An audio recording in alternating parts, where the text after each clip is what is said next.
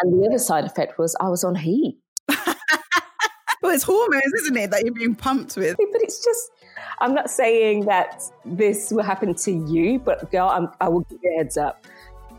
Hey, I'm Michelle Owusu, and this is the Success After 30 podcast.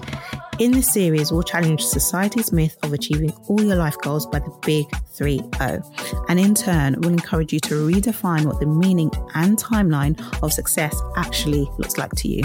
In this episode, we're joined by a guest who, after years of putting her career first, decided to put herself first, take control, and go through the process of freezing her eggs. Are you ready? Well, let's go. So on this week's podcast, we're talking about a subject that I'm super interested in. And I'm excited about this episode, mainly for selfish reasons, because it's something that I also want to sort of hear about. And I guess when I started this podcast, I really wanted it to be a place where we can have conversations that we're not always afforded the safe space to have. So this episode features a special guest. She's a sports anchor and also a keynote speaker. Welcome, Samantha Johnson, to the podcast. Woo! Hi, thanks for having me, Michelle. Thank you. How are you? I'm good. I'm pretty good. It's been a busy weekend. I've just tried to relax, be domesticated, but somehow work always kind of bleeds in a little bit, because I'm waiting for some breaking news, basically. So half of my head is, doing the washing up, and then half of me is thinking about future questions for tomorrow. So that's an insight into my life at the moment. Let's delve down deeper into that. So as a sports anchor, what do you do? So for anyone who doesn't know who you are, how would you sort of sum up your role? My role is jack of all trades and mastered some of them, I suppose. I am. I'm a sports anchor, journalist, producer for TRT World in Istanbul. I've been living in Istanbul for 5 years, and I'm, I suppose, doing my dream job. I've always wanted to anchor a sports show that focuses on, not just sport in terms of the playing aspect, but what goes on behind the scenes politically as well. So I anchor a 30-minute show where we have live guests, we debate, we have feature stories, we have exclusive interviews. I also present the bulletins on TRT World as well. I have a lot on my plate, but I'm still enjoying it after 5 years. Amazing. So pre-5 years, what were you doing before? Pre-5 years, I was in the UK, still working in the sports industry, still being a sports journalist, a sports anchor. I worked for Arise News. I've also worked for News UK when The Sun had their digital show. But before that, I actually started for Sky Sports News. I think I was, 23?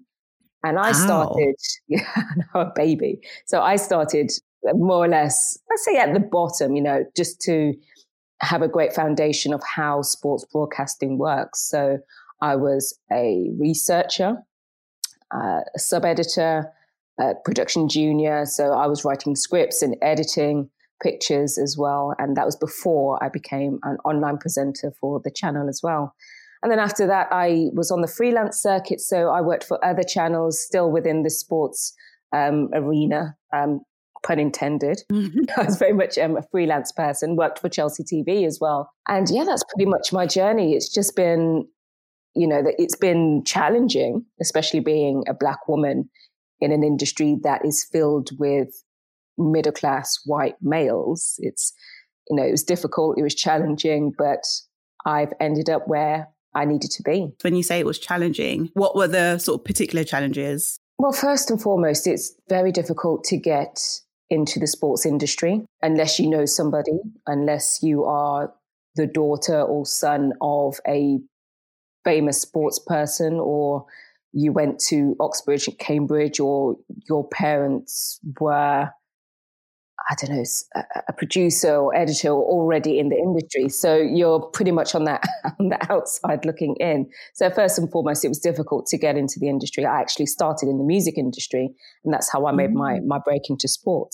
But looking back, for me, it was down to my confidence, but that was also rooted in that I just didn't feel like I was good enough. That imposter syndrome that people talk about.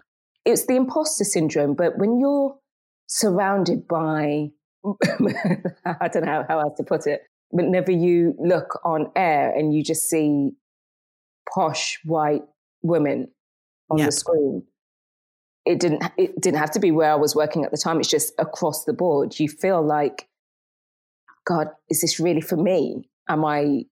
Is this a space for me? Will I be invited? So that kind of ate away at me for quite a while. And it ate at my confidence as well, because you would go to different networks and all the bosses were, again, white and male, and they all had that similar mindset of what or who should be on screen.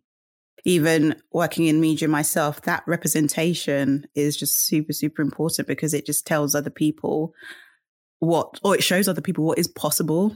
And I think people take for granted how much that showing what is possible is like means to somebody. Exactly. So it's great that you've become like a figure of representation for other women that might want to get to the industry too. Thank you. I don't think of it like that. I don't know. I'm just very, this is when I get really bashful. I have the blinkers on sometimes and I forget how far I've come, or I don't know. It's just as soon as I have a goal or a target, I just think, okay, Sam, this is what you have to do. Get your head down. You move, you carry on, you don't stop. You might have a few days where you feel like crap, excuse my language. No, go ahead. After that, you pick yourself up and you go again. And that's what we know as Black women. Yeah. And it's not always the healthiest thing. Sometimes just sit back, sometimes just appreciate where you are, be kind. I wish I was so much kinder to myself on this journey. The way I would speak to myself, I wouldn't advise anybody to speak to themselves in that manner. And what was that? Was that being like self-critical? Yeah, you are your own harshest critic, aren't you? So if I made a mistake, it would be, Sam, why did you get that wrong? Like, you're so stupid. I'm exactly the same. Yeah, exactly. And it's not healthy. It really isn't. And it's only, I'd say, in the last, I would say ever since I moved out of the UK, I started to be a lot nicer to myself and kinder to myself. And I didn't put myself under so much pressure. It's funny that. What was the trigger for that move? The trigger was there was an opportunity and you've got to grab those opportunities while you can. Looking back, again, maybe I was very naive, but I just saw this opportunity as a job and I thought, wow, you know what? I don't have any responsibilities. Let's do this. Let's go. Just move your stuff to Turkey. You've never been there before. It's fine. I'll figure it out. But I think what I had support in the fact that I had a job, I had employment. Yeah, it's a risk that I took and it's paid off massively. What have been some of your sort of things that you've been most proud of since you moved? Oh gosh. It changes. I'll put you on the spot now. Yeah, no, because it changes a lot because I've had the opportunity to work on some great stories and meet some brilliant people. I suppose first and foremost, I'm very proud of the fact that I've made my life or made a life for myself outside of the UK. So I'm very comfortable in that. I'm comfortable navigating my way around the city. I have friends. I have a good life. I'm very comfortable. I'm comfortable in that I feel safe as a woman in the city and in the country. I feel safe as a Black woman in the city and this country. And I feel safe as a Black woman in my job, my role. So my bosses, they've been very good with me. They trust me implicitly, which is, I'm like, more for them. But it's a case of, I just make sure that the bar is set very high when it comes to my work. So they trust me with that. That sounds amazing to have that freedom with an employer. And I guess it's testament, obviously, to the hard work and the hours and the years that you've put into the industry. When you're even picking an opportunity to move into, what do you sort of value as okay, I'm going to go there because it's ticking XYZ boxes? What's the sort of criteria for you? It's all about safety. It's about respect. It's about protecting my peace as well. I've learned not to run myself into the ground for anything. I used to do that. Why do we all do that? I don't know. I think because it's embedded in us that hard work pays off, and the harder you work, the luckier you get, which is true to a certain extent. But I'm not going to do it at the expense of my mental health. Yeah, I agree. I feel like that's been also my personal journey too. You put in all the hours and you work really hard, but then at a certain point, it is more about the self-care and how can I make sure I've got that inner peace in every single area of my life, including career. And I think it's only just become more apparent in the last year. I mean, I say that the last year, 2020 has really, was it a year? Are we just writing that one off?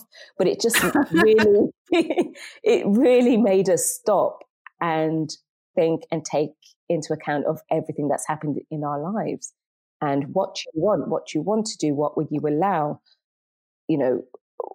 are you going to set boundaries for X, Y, and Z? It is, for me, 2020 was definitely an eye-opener, for sure. I guess that helps us move on to the next stage of the conversation. And so I was scrolling on Instagram and I follow you, not in a stalker sort of way, but but again, it taps back into what I said earlier about, obviously I work in the media. So having those figures of representation for me. So even while you might not notice it, I'm following you for that reason, because I'm like, wow, she's doing amazing things. Like she's a sports anchor. Like that's so dope sort of thing. So I was following, and then I saw you post something where you just opened up about your egg freezing journey. And I thought, wow, that is something that I've never been exposed to or had any sort of close friend or family member sort of talk about that, even though it's something that I'm interested in or that I've been conscious people do, but I've never really been close to anyone who's actually been so open about going through the process. So obviously I reached out to you and I'm so happy you agreed to sort of talk about it. But of course. I wanted to just initially ask you, what were your plans when it came to having a family before you've embarked on this journey? So during your career, during your 20s, did you have like a timeline for yourself, or was it your career that was taking center stage and you thought maybe you just have them later? What was your sort of feelings when it came to children? I can tell you now that career was front, center, back, up, down, everything. It was just my everything. It's, I suppose, boyfriends, marriage, relationships, it always hovered around. But I never gave it 100% like I did my career. I just wanted to be successful. I wanted to create a great life for myself. I wanted to do great work. I wanted to enjoy my life.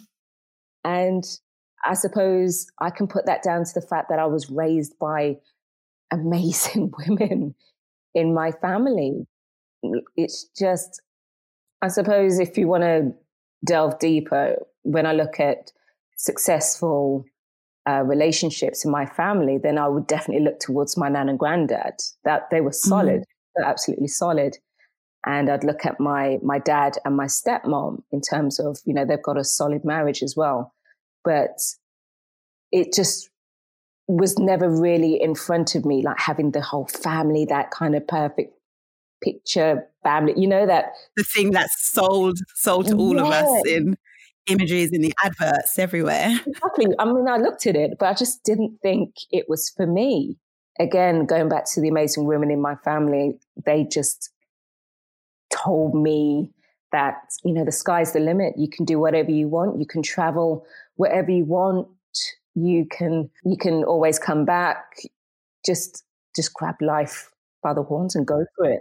That's so great to have that fed into you. Yeah, exactly. I mean, I don't regret a thing, FYI. It's just the career has always been number one for me. And I don't regret it because I'm at this point right now. Again, going back to 2020 and what's happened with all of us, and it's made us stop and think. I would say in the past, I suppose I was thinking about it for a good year and a bit. So let's say the end of 2019. And that only came on my radar because I have an amazing gynecologist, Dr. Eileen Pellinchill. at the American Hassanasset. I have to give her a shout out. Gosh, I love her because she was telling me, look, if you get to a certain age and you're still single, I think you should think about freezing your eggs. I think I was 35 at the time, 34, 35. I can't remember. Anyway, but yeah, I was of that age. And she said, I think you should think about doing it. I'm like, oh, okay then. And then obviously 2020 came around and I just snapped in the best possible way. And I'm like, right, I want to do this. And I contacted my doctor, my gyno, in September. And we talked about it. We talked it through. And then she recommended me, or she referred me to a clinic in Cyprus. And they got back to me straight away. And it was just very easy. So I would say the whole process, let's just say the talking and the planning process started in September. And I actually froze my eggs in November. Oh, wow. That moves quite quickly.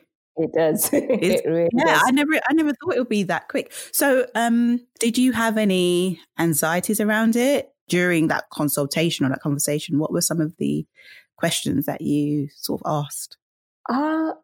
Okay, this is when I get really weird, but I didn't get any anxiety about it because, again, once I made my mind up, it's, okay, let's do this. For me, it was about the mindset. I knew I couldn't go into this half-hearted. Right. And this is just the way I am. It's, if I'm going to do something, I go all in, I go 100%. Let's do this. Let's plan. So for me, it's, okay, Sam, every day do some sort of workout so that you are in a good mood, you're healthy, you're active. So the moment you stop, that's when you can start to overthink things. I mean, in terms of doing research into it, I found everything that I found, it was all kind of geared towards white women or, you know, the kind of woman that buys something from Goop, you know, it doesn't seem to be tailored for the rest of us, or it just doesn't seem to be openly spoken about. So I didn't really hit the anxiety button. I mean, I knew that I had to inject myself at some point. That was the only bit I was a bit, oh gosh, I'm not looking forward to that. But I knew it had to be done. That's the bit you hear about a lot, the injections. And I guess even when they're depicting it on TV or a drama, you just see the sort of injections. Just want to take it back to your process. And I want to stress that obviously this is your personal journey and it might be different. It's very different, actually. I've got to say I'm very blessed and very lucky that it was smooth for me and that I only needed one round. Okay. Yeah. So when you were starting the process, what's the first thing that you do? You have the consultation. And the first thing that you need to do basically is have blood tests just to see if you have anything wrong. But all of that was fine. And I had to send it to the clinic in Cyprus. They will want to know about your family history as well. So I had to let them know that there's a history of cancer on both sides of my family. So from that, I had to have mammograms as well. Wow. You will have to have a lot of tests, a lot of blood tests to see if everything is fine. And they just want to rule everything out, basically, before you carry on with the procedure. And do they ask you about lifestyle habits? So your weight, or do you smoke? Do you drink? I think that's just part of the course with anything, really. But in this case, I'm telling them about myself, my lifestyle, how much I weigh. I'm kind of healthy. Do I drink? God, yes. Actually, throughout the whole process, I didn't drink one bit. So I was very, very impressed with myself. Are you not allowed to, or was that just a personal choice? Yeah, I don't think you're allowed. It's a personal choice, but I wouldn't advise anybody to drink during it. Just don't. Yeah. Just don't. And it's similar with caffeine. Don't go overboard. I mean, I probably had one in the morning, but I watched what I ate throughout the whole process. But yeah, it's funny. I looked after myself a lot more when I was going through it, and I was again a lot kinder to my body, because at some point you will bloat badly, and you just kind of go with it. You're like, this is what my body needs to do to get the best results. So after you had that initial conversation, they told you to get all your blood tests and your work, and they came back saying, okay, you're approved, you're good. What happened after that? So they sent me a list of the drugs that I will need. And it's funny, when I looked at the list of the drugs, the gynecologist gave me a prescription for something else, because I think I didn't need so many drugs, if that makes sense. So when I was listening to another podcast called Freezing Time, the woman that was hosting that podcast, she actually had like a nasal spray that she used before the injections. And I thought I would have to have that, but I didn't. It was literally, I just went through the whole injection phase because everything was fine and healthy. But again, what we said before, it's all tailored. It's all, this was just for me. So my doctor, she was doing sonograms on my uterus. FYI, she says my uterus is perfect. I'm like, wow, humble brag. I can walk out of here like, wow, man. You can put that on a badge. Perfect uterus, you know? That is like, whoa.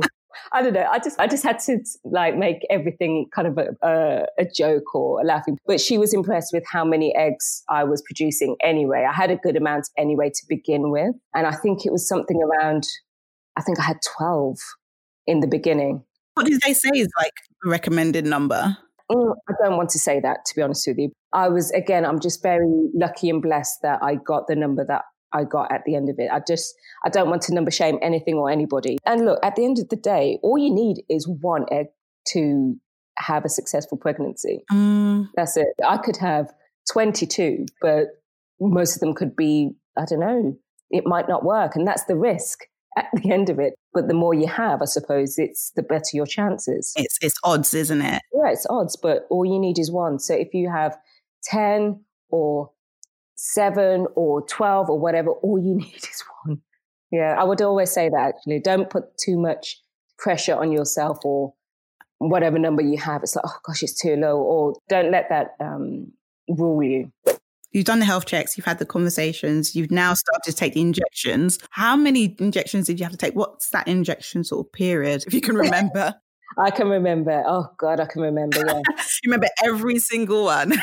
So funny story about that was when I say funny, it was like, quite surreal. So I was at work and I was presenting the bulletin. So knowing that on that particular day or straight after my bulletin, I had to inject myself. I did my bulletin. My bulletin's about, 8 minutes long. After that, still kind of fully made up in my, my outfit, my presenting outfit. I went downstairs into the dressing rooms and I'm getting the drugs, I suppose the solution, and I'm about to inject myself. But I just thought, I can't do this. I can't do this. So I got my friend, Liz, who's another presenter as well. She did it for me. She said, oh yeah, I've injected my arm before. And I'm like, okay, let's do this. So she did it. It was just really weird. Both of us in the dressing room and she's injecting me. And I'm like, it stung. If anything, it didn't hurt. It was just stinging. And then there was a moment, a bit of silence afterwards. And I looked at her and she looked at me and we were just in fits of laughter because we just thought, what is this like? How did we get here? Like, I've got to inject straight after my bulletin.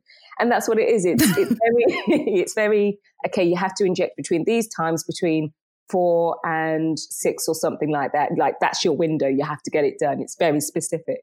Whatever was going on in my life, it's like, okay. You just had to make it happen. Yeah, exactly. From what I can remember, I had the injection between 4 and 6 o'clock a day.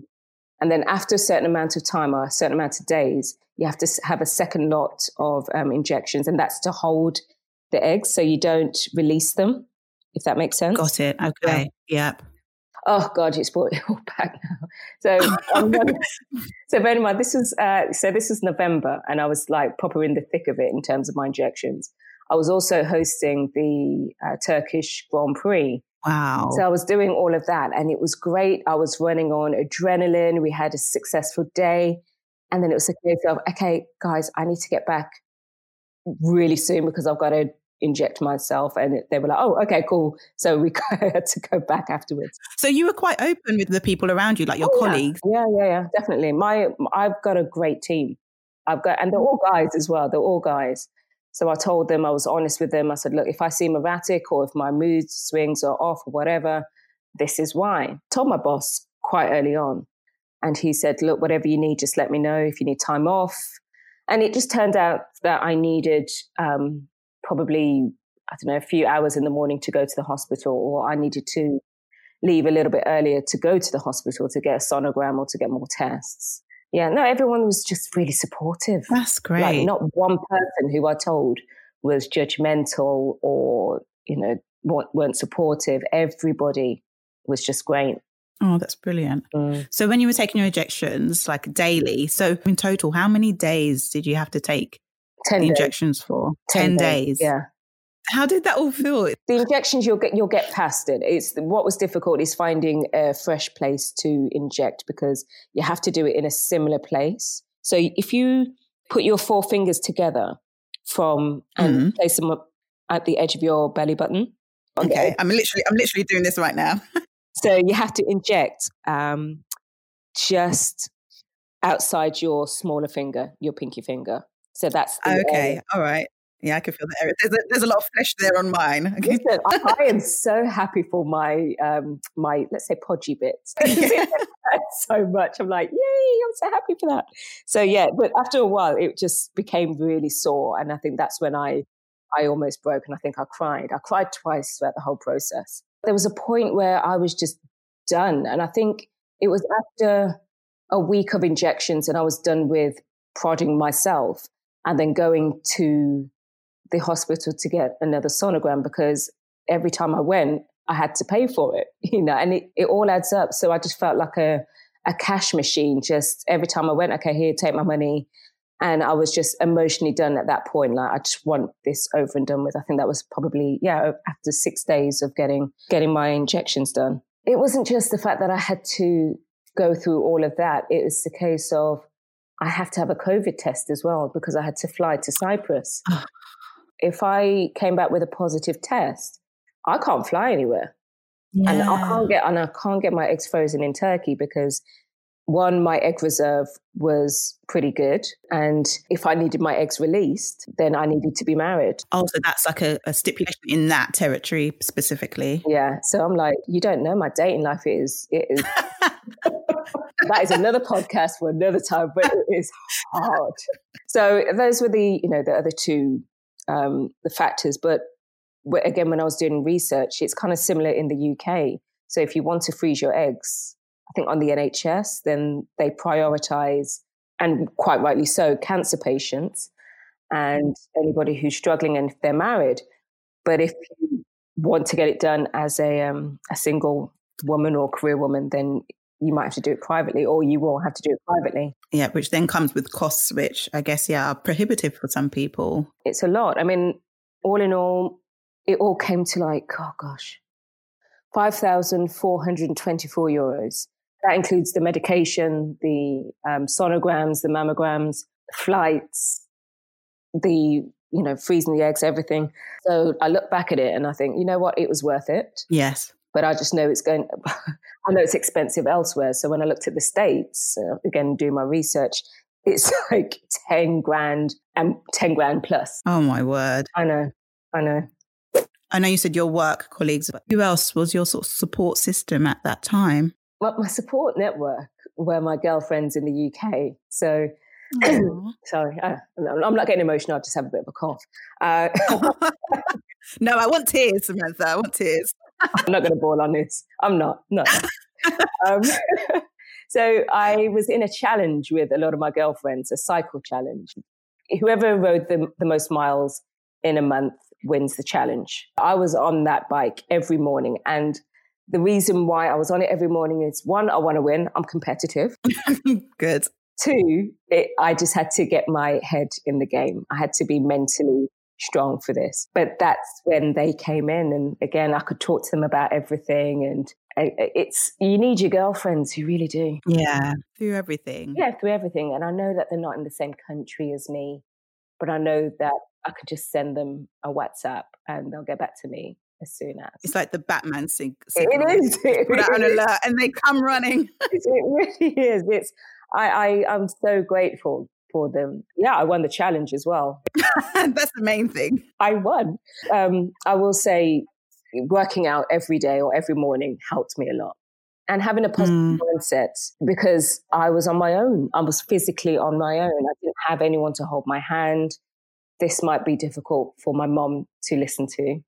But again, my mom was super, super supportive. And so was my dad. In fact, I said to them, or I asked them for a bit of support in terms of financials. And I said, look, I don't want anything for Christmas or my birthday, but can you help with the financing your grandkids, basically?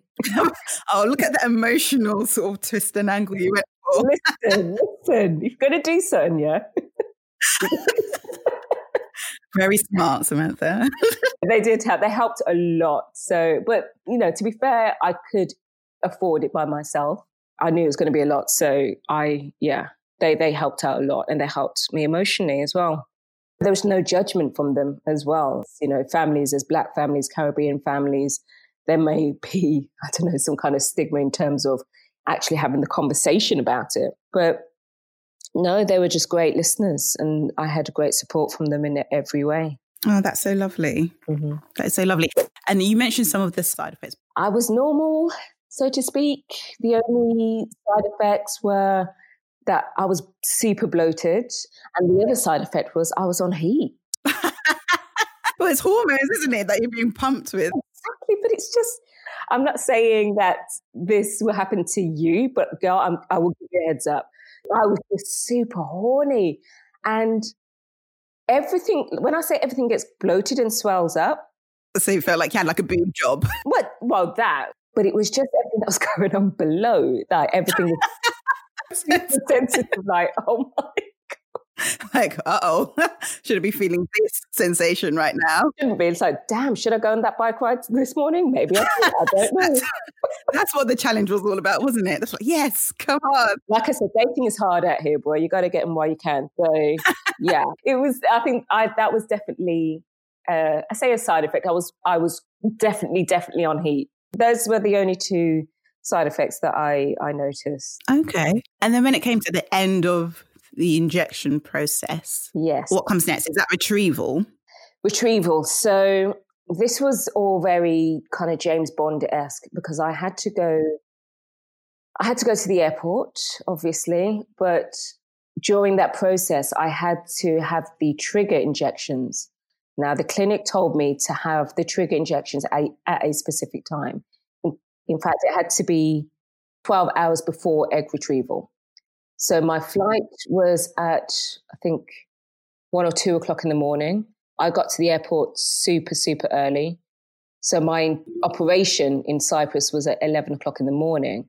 So that meant I had to have my trigger injections 11 o'clock at night.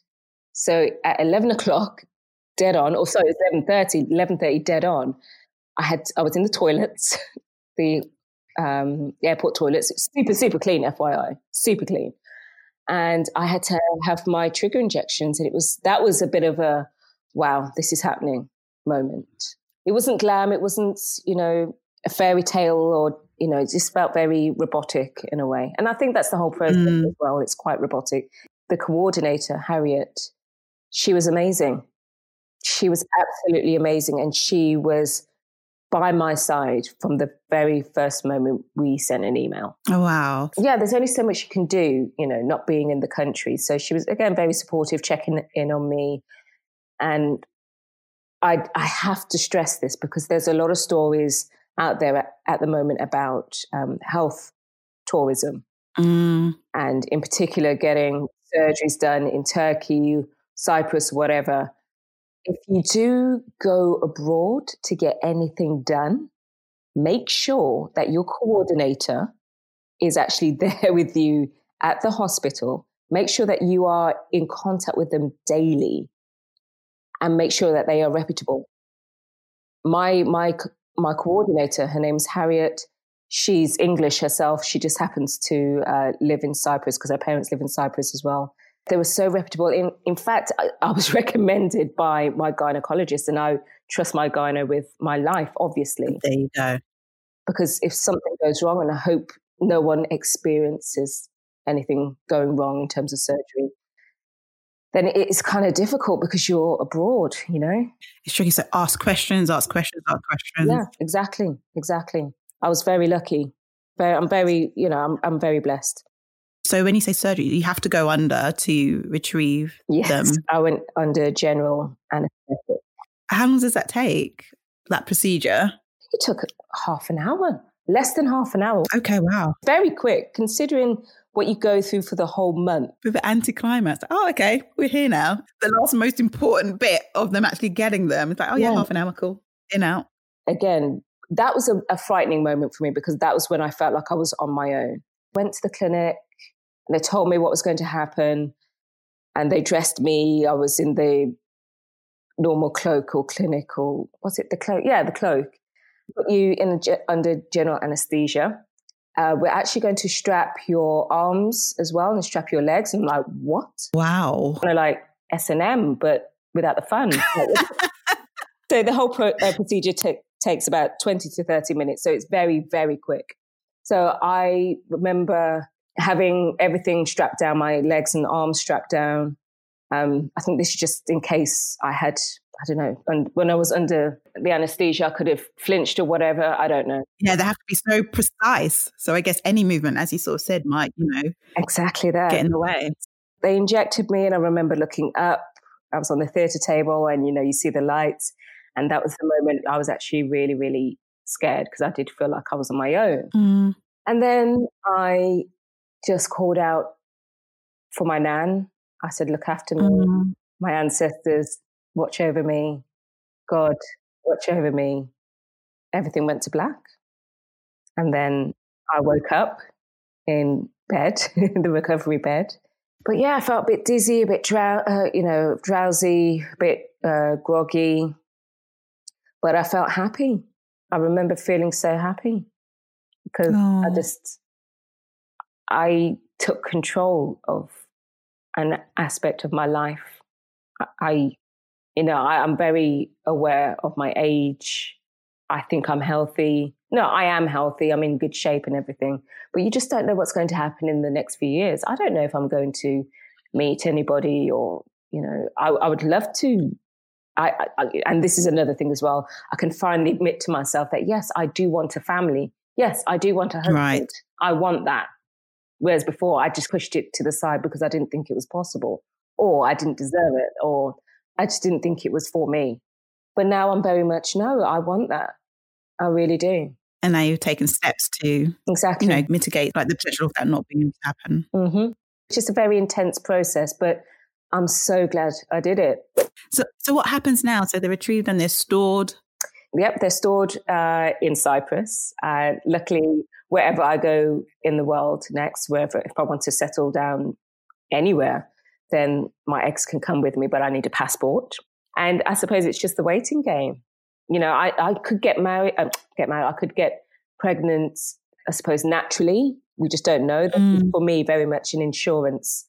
But no, I think the way forward for me personally now is just talking about it more because I was so surprised at the amount of messages I got afterwards saying, I'm thinking about doing the same thing, but I'm not too sure. Or again, it's just not spoken about openly, I suppose, within our community, within maybe in the UK. I don't know. A lot of my girlfriends are the same age or similar age as me, and we're all career women. We're all doing really well. And we're just like, well, yeah, is this something we can do? And I'm like, yeah, it is. It's an option. And I'm really kind of peeved off that it's not discussed more and that women don't know about it because this is an option. Exactly. And again, just talking to another girlfriend of mine, she had fibroids and she was operated on a few years ago. And she's going through a similar process now of egg freezing, but she has a lower number than myself. And she's hard on herself because she doesn't have that many eggs. And I told her, again, it doesn't matter about the amount, it's about the quality. And at the end of the day, all you need is one, seriously. And just to go into the whole process with a positive frame of mind because you're going to need it. You're going to have to be positive about it. But I was mad at the fact that the doctors or nurses or gynos, when they were checking on her for her fibroids, they didn't tell her that I think you should think about freezing your eggs. Yeah, you had your gynecologist present that option to you. Exactly. I mean, it varies for everyone, but I've not had anyone. I'm 35 and I've not had anyone ever. And maybe a couple of years ago, I had like fibroid issues, and not once has that ever been presented as a suggestion. They do say, well, if you were thinking of having kids, like I think you should hurry up and get married. Oh, but that was the advice I was given. No. It's, oh, Lord. No, this is an option.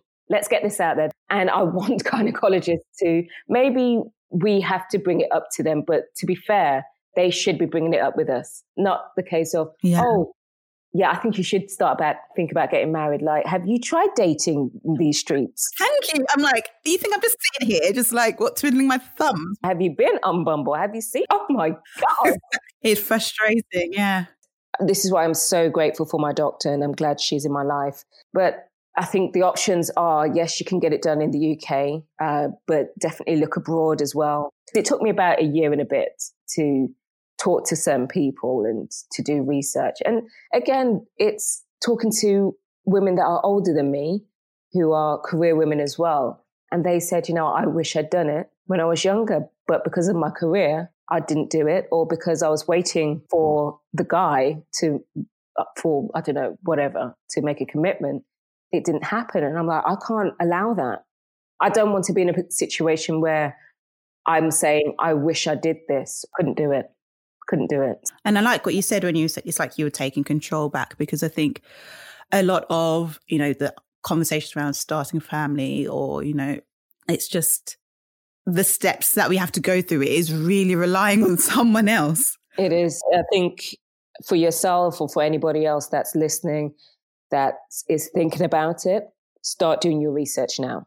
I'm so pleased you had such a pleasant experience through that, because it is a big sort of thing that happens to your body. Yeah, it is. And I respect my body a lot more for what she did and what she produced. And it's amazing just seeing the whole process. And, whenever you're looking at the sonogram and you're seeing what's going on inside of you, you're like, wow, that's what's going on. You do take a moment to take stock of everything. It's quite beautiful. It is. Go that question of, can women have it all? I know. What is a question you hate? Oh, yeah. Where do you stand on that? It's a debate that happens all the time. Can women have it all? It all depends on what having it all means to you and how you define it. Yeah. It's like having it all could be, you know what? It's having a career and a roof over my head. It's having my health and having a roof over my head. It just depends on the individual. I think it's surpassed, love, career and kids. We're far more than just that. I love that. I do have a dilemma from someone. Obviously, I know you're not an expert in the area, but I just wanted to, in the spirit of sharing and everyone sharing their stories and us learning from each other, I have a dilemma from someone. So I'll read it out and see what you think. I'm 36 and have been considering egg freezing.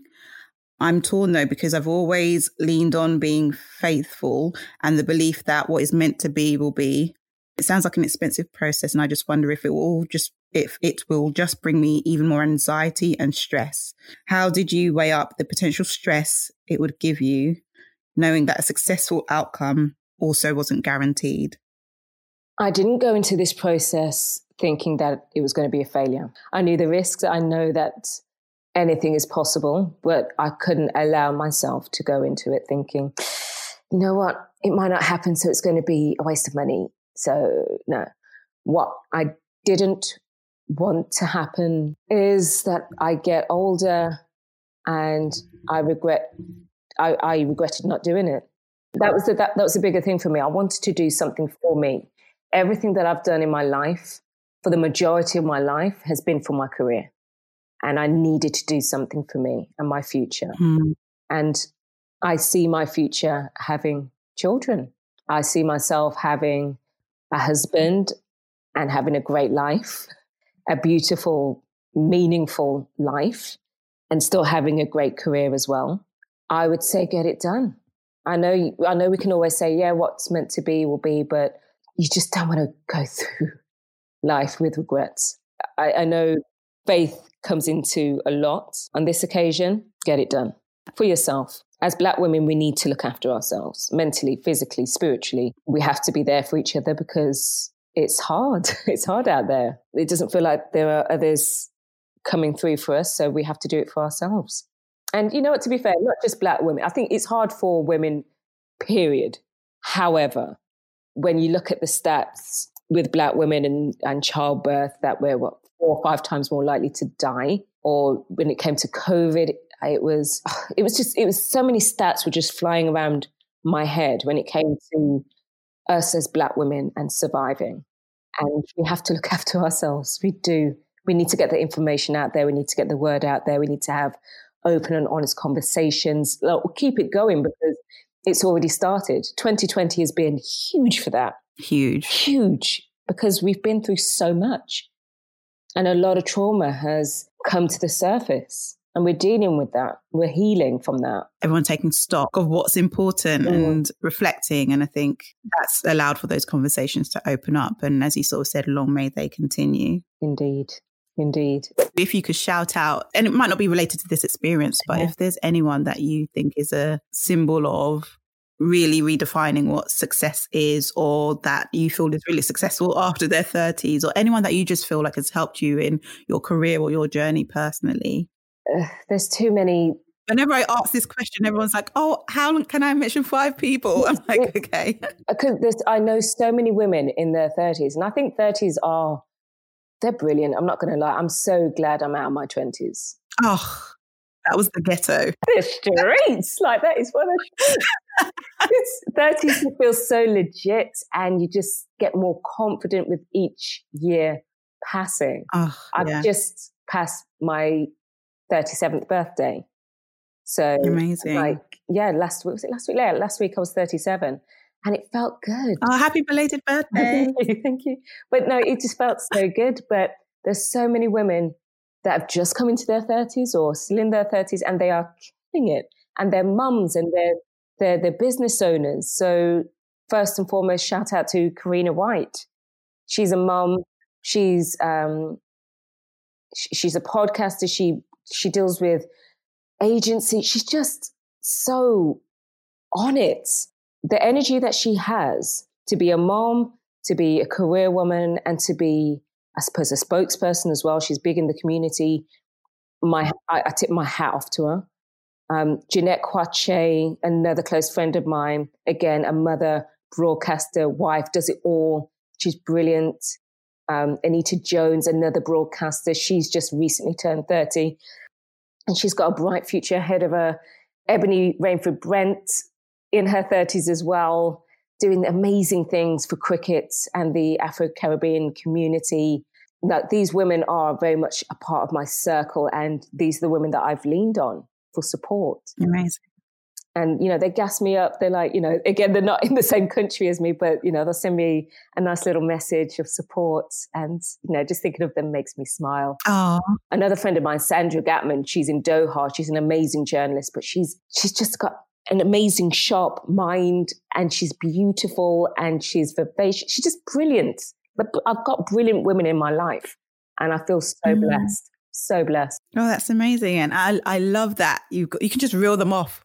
And I love that, because the whole reason for starting this podcast is to sort of give that narrative that, there are so many women that are over the age of 30, and even for younger people who are coming up and are doing amazing things, just for them to know that, your life doesn't end. Who said that life ended at 30 or things go who said that? The lies. Candy, Real Housewives. The lies. The lies.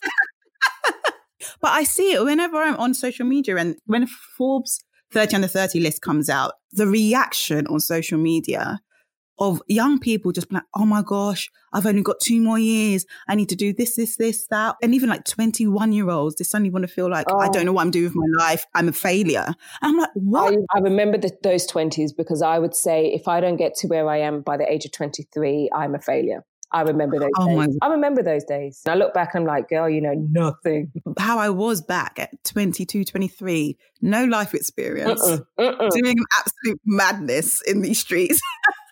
That's what they're there for. You'd make mistakes, you try and find yourself, but 30s are so sweet. And if the 30s are sweet, then imagine what 40s are like. There we go. You know, I'm looking forward to the aging process in terms of hitting 40. I actually don't mind it, mainly because my skincare regime is on point. So I can attest to that. This is why I follow you on Instagram. Trust me, I spend enough money on it. But no, I'm actually looking forward to the next few years. And I can see a little one. I can see a mini me, like a little Sam, you know, I'm looking forward to it.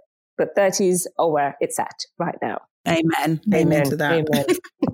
So looking forward, are you planning to talk more about your journey, especially when it comes to egg freezing? Because I saw that you set up like an Instagram page, or is that something more personal? It was created out of, not frustration. Frustration isn't the right word. Maybe out of curiosity, because I've been working in my masculine for so many years. I'm surrounded by males all the time. So I've had to create this guard up for myself and this persona that, you know, I can do it all. I can, you know, go up against the best of the guys, yada, yada, yada. And I have done it and I'm successful at it. But I forgot about the softer side to me. And I didn't know who that softer Samantha was. So on my other page, it's mainly for women. So if you are a woman and you want to follow me, then, you know, I'll let you in. But it's just something softer, sensual, sexual even. It's sharing positive affirmations. It's more spiritual. Something that I don't think I can share on my main page, because my main page is mainly about my career. And let's be honest, there are some men out there that will just take it as something that's super, super sexual and just for the male gaze. And I'm not comfortable with that. I want something that's for us and beautiful and intimate. So that's what I created. And I don't know what's going to happen with it, but I'm enjoying it so far. And that's good. And again, it's the idea of creating those safe spaces where we can just be. Yeah, it's literally that. I just want to be. And again, all of this happened in 2020. It's reconnecting with myself. I went to Jamaica last year. You know, I haven't been back to the island in almost 20 years because I didn't have the best experience the last time I went. But with both my grandparents on my mum's side passing away, I felt like I was, you know, like they're still with me spiritually. I really do believe that. But with both of them gone, they were my main caregivers. You know, that's where I got my care and my love and attention. It was from them. But when they were around, I always felt like Jamaica was them. But with both of them gone, it was, oh gosh, my identity. Who am I? What am I? You know, whenever I walk around Istanbul or if I get into a taxi, I get asked, Nerelisin, which is where are you from? And I say, oh, Inglaterra, English. And they look at me to say, no, you're not English, mate. Like, where are you from? And that's when I said, oh, you know, Jamaica. And every time I said it, I felt like a fraud because I didn't feel like I had the right to say that I'm Jamaican British because I wasn't really connected.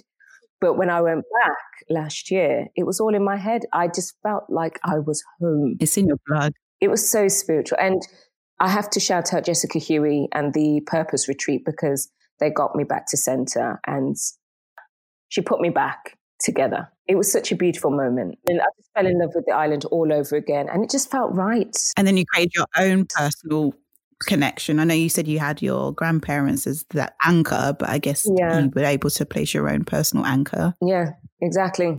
Thank you so much for speaking with me today. That was so insightful. And it's encouraged me to go and do my research, take control and to find out more. Take control. Yeah. I'm pleased that you said you took a while to sort of do your research. And I think everyone should take that on board on, you know, you can listen to people's stories, but also do your own sort of personal research and find out what's the best route and option for you.